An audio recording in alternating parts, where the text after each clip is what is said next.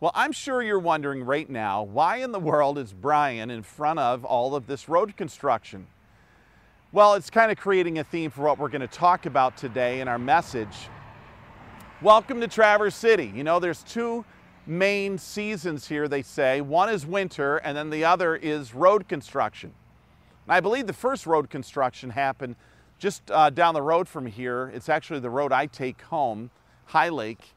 And they had all tore up, and what happened, typically a 2.5 minute commute for me going home, at a couple times ended up being 10 or 15 minutes.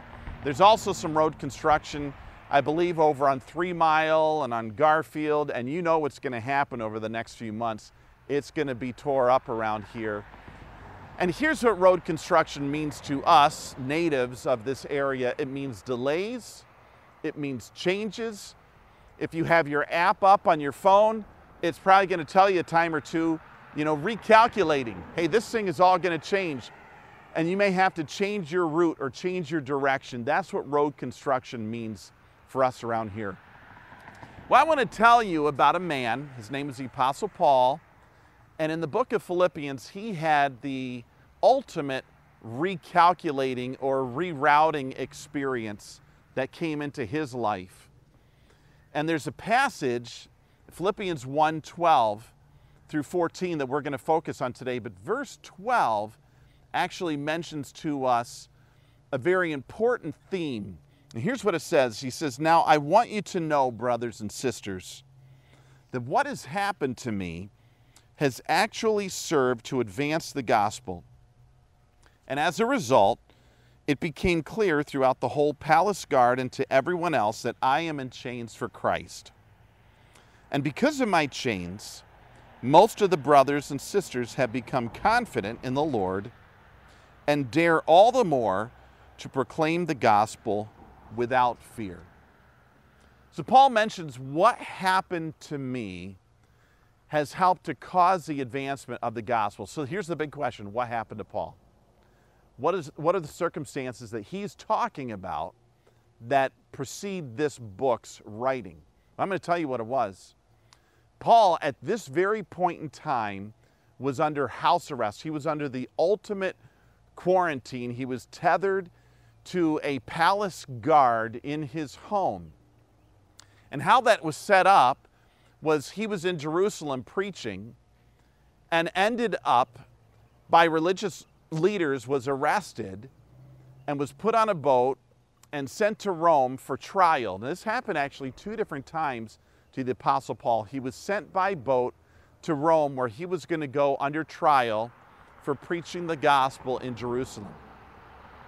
And so while all of that was happening, on this boat ride to Rome, he actually was shipwrecked, ended up on an island, was bit by a poisonous snake, finally gets to Rome. He's renting a home. He's in that home, and he's tethered to a palace guard. And I'm not here saying I'm a prophet for how long our quarantine's going to be, but he was under house arrest for 2 full years in that very state. He was not able to get out at all, and the only time he could see anybody from the outside was if they actually came to Rome and visited him there. Now, that's quite the adjustment. If you think about it, all of his plans, his day timer, his travel log, all of his ministry ideals and thoughts all went out the window in a heartbeat. It's kind of like you and I right now. How's your quarantine going? Your plans have been changed. Your day timer's been changed. Your travel log has changed. Our family was thinking about going to Florida back in April, and all of that just went out the window. Everything is changed in our time of quarantine. And for Paul, everything was changed for him in his time of house arrest. And I wonder how he went through it. I wonder what his focus was on God and on his circumstances. Well, that's exactly what we're going to talk about in Philippians chapter 1, 12 through 14. What was his focus on God? What was his focus on his circumstances? And how did it help him in his thoughts and moving through his time where everything was recalculating. Well, how about we leave this construction site and go back to the church? Let's talk about these things for a couple minutes together. Hey, that was a different taping experience. That's a first for me to tape in front of the road like that. Hey, it just helps us to remember, we're in a day right now that our plans, our calendar, our job, our finances, the community events, what we're used to with church, everything has changed. And so, just like Paul was faced with things changing for him, what was his focus? What did he look at? What made a difference in his life that he continued to move on and excel and succeed at the things God gave him to do? Well, that's where we put the car in park here in Philippians chapter 1, verses 12 through 14. And I want to talk about this. There's an uncertainty to it all. And the first phrase I want us to think about is, our plans change. God's purposes don't. Just remember that. Our plans change. God's purposes don't. And before we jump into verse 12, there's a word that's used there that's also used in verse 22 of this chapter, and then a focus in verse 27. And here's what it is. Paul mentions, he says, I don't know, in verse 22, I don't know really what's going to happen. I don't know what's going to happen if I live or if I die. I really don't know how that's going to turn out. And I don't know if I'm going to be able to see you again, he mentions to the people there in Philippi. I'm not sure that I'm going to be able to come and do it. He does end up saying, I feel pretty confident. I sure hope so. I feel confident I'm going to come to you. But then in verse 27, he mentions, whatever happens, whether I come and see you or whether I can't, whether I live or whether I die, I want you to focus on what matters most, and it's God's purpose. But Paul didn't know. Paul didn't know what was coming up. And here's the truth. We don't know what's coming up. We live in a day of uncertainty. Now, probably the most asked question I get right now is, Pastor, what's going to happen? What's going to happen with the coronavirus? What's going to happen in our world? What's going to happen for our church? And I'm just going to be very plain and honest with you. I don't know. And you don't know. I mean, the truth is we're all idiots on this thing. We really don't know exactly what's going to happen. And I want us to understand and realize not knowing is okay. And in fact, it might even be good for us to confess right now. If we were all in the auditorium, I would have us all repeat after me, I don't know. So since we can't do that, how about you just grab your phone or your tablet or your computer. Let's just punch into the comments right here. And everyone confess right now, I don't know. I don't know. I don't know what's going to happen. I don't know how this is going to work out for our economy. I don't know exactly what services will look like at church. Let's just confess. Put it right in there. Come on, confession's good for the soul. I don't know. Now, some of you are saying, hey, I think I do know because I read an article. Well, let me just tell you, you don't know. Some might say, I have a relative that's in government, so I know what's going to happen. I'm just here. No one knows. My wife actually went to school with Governor Whitmer. She went to high school with Governor Whitmer. You may not even know that. So I asked my wife, so since you went to school with Governor Whitmer, what's going to happen? And she told me, I don't know. None of us know. We don't know how it's all going to work out. And for some, not knowing can be unsettling. It can be scary. This is a faith stage to go through the I don't know. For Abraham, he went through an I don't know. God told him, I want you to get up out of this land where you live, and I want you to go to a place I'm going to give you.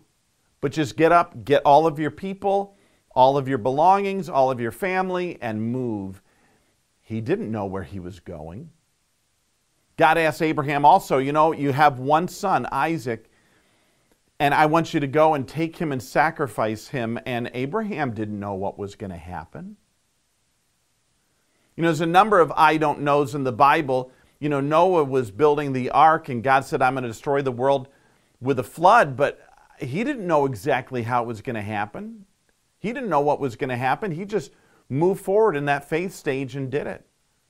Rahab didn't know what was going to happen to her when here in her peppered past, she went and hid the 2 spies away from those who wanted to catch them. She didn't know how it would turn out for her. And you think of the boy with the 5 loaves and 2 fish. He didn't know what Jesus was going to do with his lunch. There's all of these I don't knows. David didn't know when he grabbed those stones out of the brook what was exactly going to happen with Goliath. No one knows all of it apart from God. We don't know. And I know that not knowing can be unsettling. And Paul didn't know if he would live or if he would die, if he would go see the Philippian people again or not. And we don't know the plan. And I'm here to say it's okay to not know the plan. And plans can change. That's okay. Because the plan isn't the most important thing here. And that's what Paul's getting at. Don't live for a plan. Live for a purpose. And that's where we're at in verse 12. Because here in verse 22 he mentions, I don't know. Verse 27, whatever happens. But there is something he did know in verse 12. So look at it with me if you would. What he did know is what happened to him served to advance the gospel. And he says, I want you to know. I want you to understand. These are critical realities that we need to embrace. We don't know the plan. We don't know the future. Those things are uncertain. But what we do know is God's purpose. And he was locked into God's purpose. He knew God's purpose was to reach others with the gospel of Christ. And it was also to help those who are following Christ to grow and to be disciple makers. Paul was locked in on that. And however his plan changed, his purposes did not, because they were God's purposes for him. And some people may be thinking, my plan has changed. Well, if the plan changes, then flex what you're doing, because God's purposes don't change. Whatever the plan is, if it changes, flex, because God's purposes don't flex. They remain constant, and we can't control how all of this is going to go. Some people are saying, man, if I could just get back to my plan, if I could just get back to what I had, I just want to get back to what's normal for me, and that's your whole focus. Well, if our plan or our normal is the only way for our life or God's purposes to function, then we're going to miss out on fulfilling his purpose when the plan changes. And for Paul, the plan wasn't worth dying for. He didn't give his life for a plan. He gave his life for a purpose. And the most God-focused, think about this, the most God-focused and the most gospel-advancing and centered thing we can do is to focus on fulfilling God's purpose, no matter what happens with our plans and with life around us. The only reason why there's even a book of Philippians is because God screwed up Paul's plans, even back in Acts 16, and he was imprisoned the first time, and he connected with the people there at Philippi. Philippians exists because of God messing up Paul's plans, but he never altered the purpose. So remember that. Our plans change. How critical this is. Our plans change. God's purposes don't. And I want you to think about a second phrase here from verses 12 through 14, and I really think this is going to unfold the whole thing for us. It's not what happens to me. It's what happens through me. It's not what happens to me, but what happens through me, or what God does through me that really matters. Now think about this here with Paul. Here Paul is in house arrest, and this goes on for 2 years, and he's writing to the people in Philippi. And if you go through this entire book of Philippians, I'm going to tell you, although he mentions, I believe, 5 times that he was in chains or he was in prison, he never mentions even one sentence about what he was going through in prison. There's no, the food stinks, or I'm tethered in my house to an idiot. He doesn't mention any of that, or this is a mess. Pray that I can get out of this. I don't want this to happen to me. None of that happens. He's not focused in any way on what was happening to him. And contrast that, though, now with modern day Facebook, where everyone is focused on how this is affecting them. My hair and nails are a mess. Our vacation plans have been ruined. I'm tired of the food. Or some of you are saying, I'm just like Paul. I am tethered to an idiot in my home right now. Whatever is going on, some people may be saying this is horrible because Cherry Fest or the Film Fest have been canceled. And if you go through Philippians, you don't see any mention of his circumstances while in prison. In fact, if you do see something, he actually says, do all things without complaining or grumbling.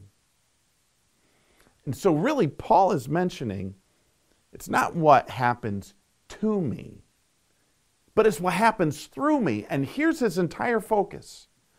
It's not on the prison, but it was on the purpose, and it was on what was happening through him. And notice in verse 12, this is what happened through him.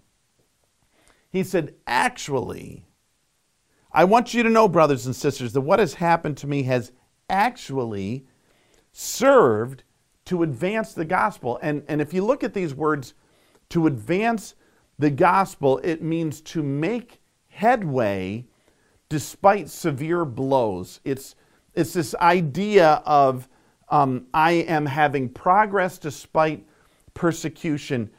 I am advancing. The surge is happening amidst suffering. And he says, all of this, whatever's happening to me, it doesn't really matter.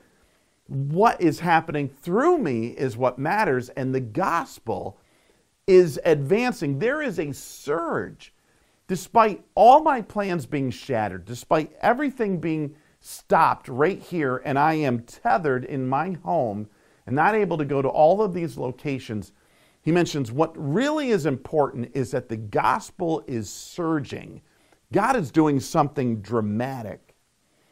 And so imagine him, here he's tethered to a guard with the palace guard, and that guard changes every so many hours, and he gets a new individual in who watches him in house arrest. And so imagine this situation is going on. And although Paul couldn't go all over the place now and preach the gospel, he realized his new mission field was the palace guard. And every new guy that cycled in, that was his new individual to mention the gospel to. And the text says, as a result of this event, of his quarantine and his house arrest, as a result of that, it has become clear throughout the whole palace guard and to everyone that I am in chains for Christ. So it wasn't what was happening to him. It was what God was doing through him. There was an advancement, there was a surge of the gospel, even though all of his plans were shelved. And he mentions that everyone through the whole Roman palace guard now knows why I'm here, and it's because of Jesus Christ. And they understand the gospel. So here's this advancement that's happening because of his imprisonment. And then notice it continues down in verse 14. Not only is there an advancement of the gospel, but he mentions, and because of my chains, most of the brothers and sisters have become confident in the Lord and dare all the more to proclaim the gospel without fear. So not only did Paul's mission field expand, his missions team expanded. And just think about that. He wasn't concerned, get me out of prison. Look at all that's going on in my life. He was concerned, look at what God is doing through this. The gospel is surging. We just have been able to connect with the whole palace guard. And then believers are being strengthened in their faith and becoming bolder to be disciple makers for Jesus Christ. All of that in the midst of what was happening to him. So Paul's imprisonment not only made more disciples, it made those disciples more confident disciple makers. And so here's a couple things I want to think about as we finish up. Sometimes the greatest productivity comes during the times that are not really that pretty. And we're in a not pretty time right now. It's not pretty for our economy. It's not pretty for our area. It's not pretty for events. You know, it's not what we're used to as a church. It's not pretty for our nation. It's not even pretty for our globe. But sometimes the greatest productivity comes during times that really aren't that attractive to us. When God takes all of our plans and all of ideas that we have and he puts them on hold, or he squashes them entirely. And so what we need to focus on is not so much what happens to us, but what God wants to do through us. And it's not on the plan, it is on the purpose. Are you with me on this? Are we tracking together? You know, I don't know what the future holds. I don't know, when things will crank up. I don't know when your kids will go to school. I don't know if they'll be able to have a teacher in person. I don't know if the job will come back. I don't know how church will function as we get on the other side of this. I just don't know. But our confidence and our security doesn't come from our plan or our circumstances. What we can have confidence in, friends, is that we always have purpose with Jesus Christ, and he'll never, ever leave us or forsake us. We go through this with him, and his purpose can advance no matter what is going on around us. So I want to give us two things. Stay committed to the purpose. Don't forget the purpose. Stay committed to the purpose. And the purpose is that we've been talking about the last 4 weeks. Follow Christ. Be changed by Christ. Be committed to the mission of Christ. And that mission is connecting with those who need to follow Jesus, and then connecting even with followers to help them grow. But be committed to the mission of Christ. Don't forget God's purposes. Make disciples and build the lives of those who are already following. Stay committed to God's purpose. And here's the second thing I want to finish with, is don't get distracted by what is happening around you.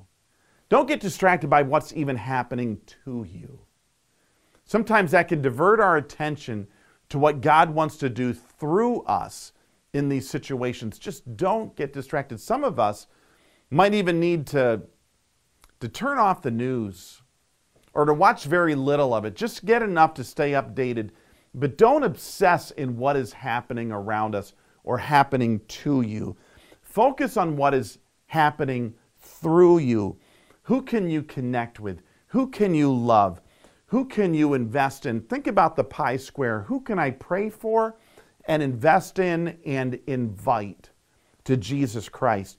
Who can I encourage in their faith? What family can I help?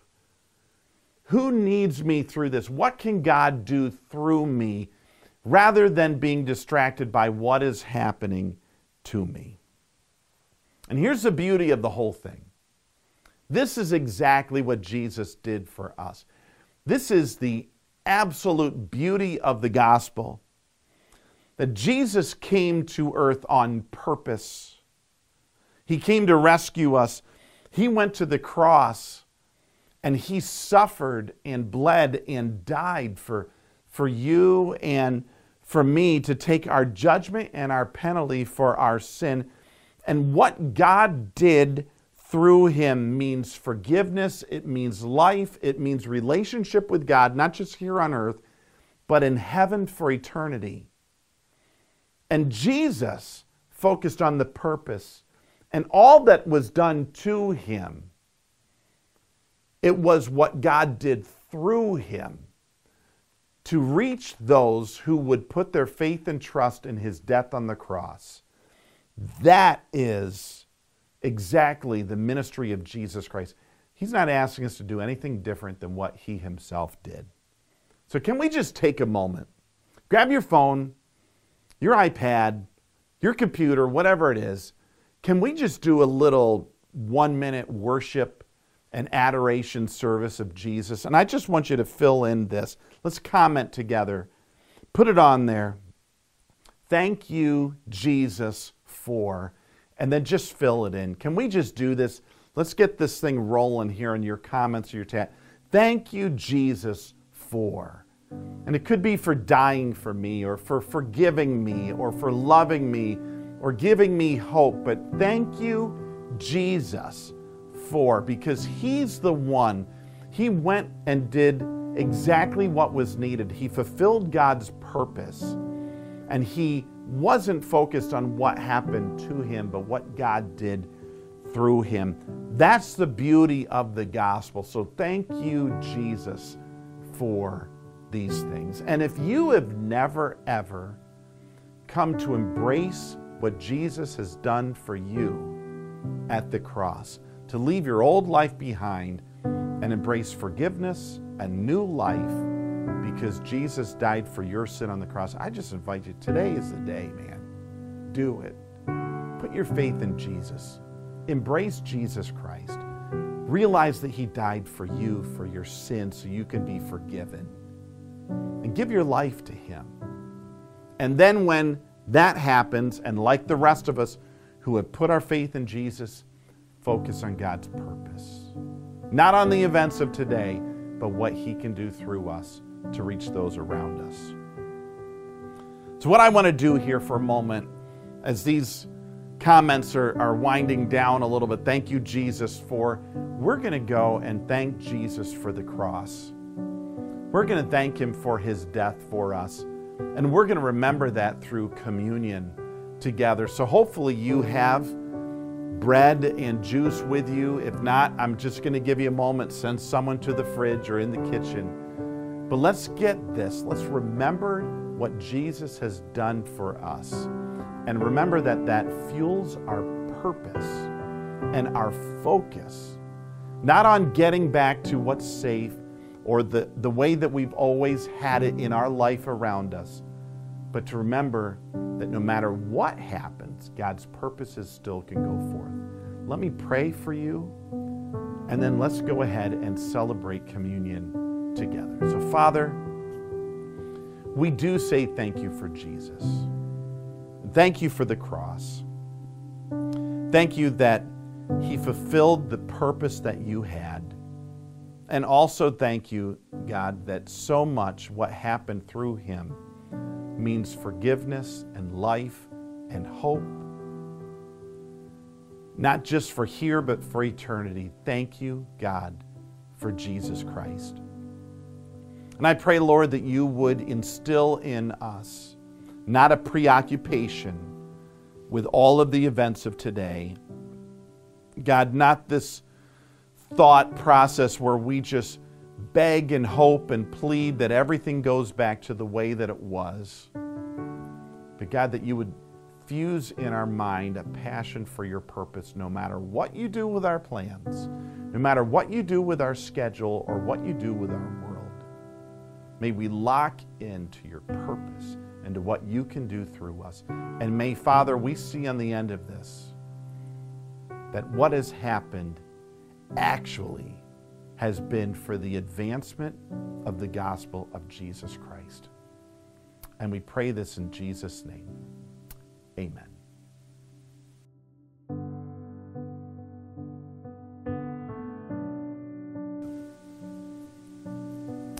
So as I mentioned, let's take a moment and remember the death of Jesus Christ for us.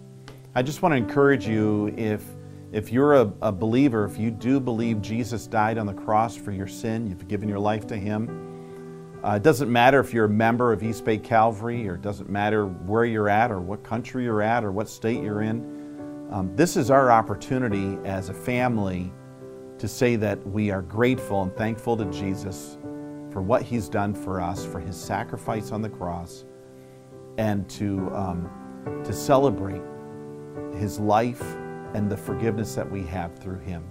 So if that's you, if you're part of God's family, wherever you're at, I invite you to celebrate with us.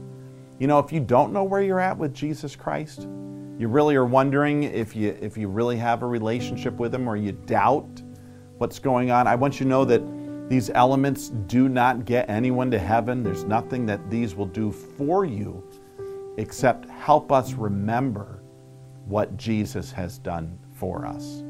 So the greatness is not in this. It's not in the juice, or it's not in the bread. The real beauty is who it represents. It represents Jesus Christ.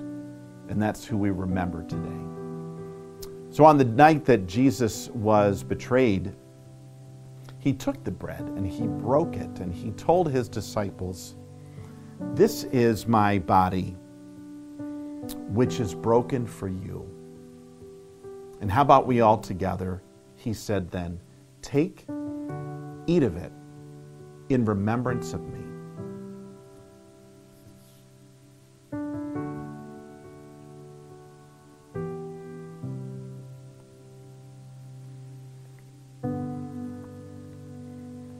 And then after they had eaten bread, he took the cup. "And this," he said, "this is the cup of the new covenant in my blood." And he said, "Drink of it, and as often as you do, drink it and remember me." So let's do that.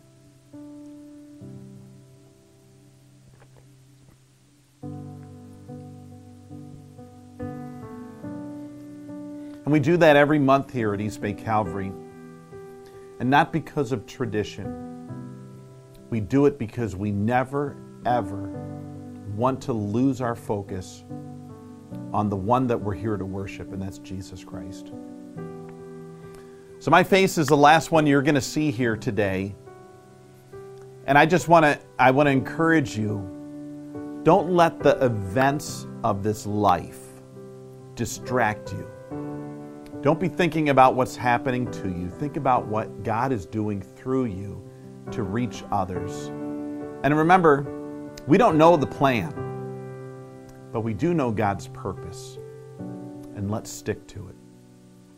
I want you to know that pastors at East Bay Calvary, we pray for you, we think about you, we love you. We look forward to the day where we can all be together again.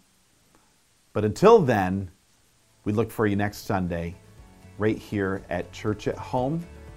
And remember that together we are ordinary people in everyday lives for real life disciple making. God bless you.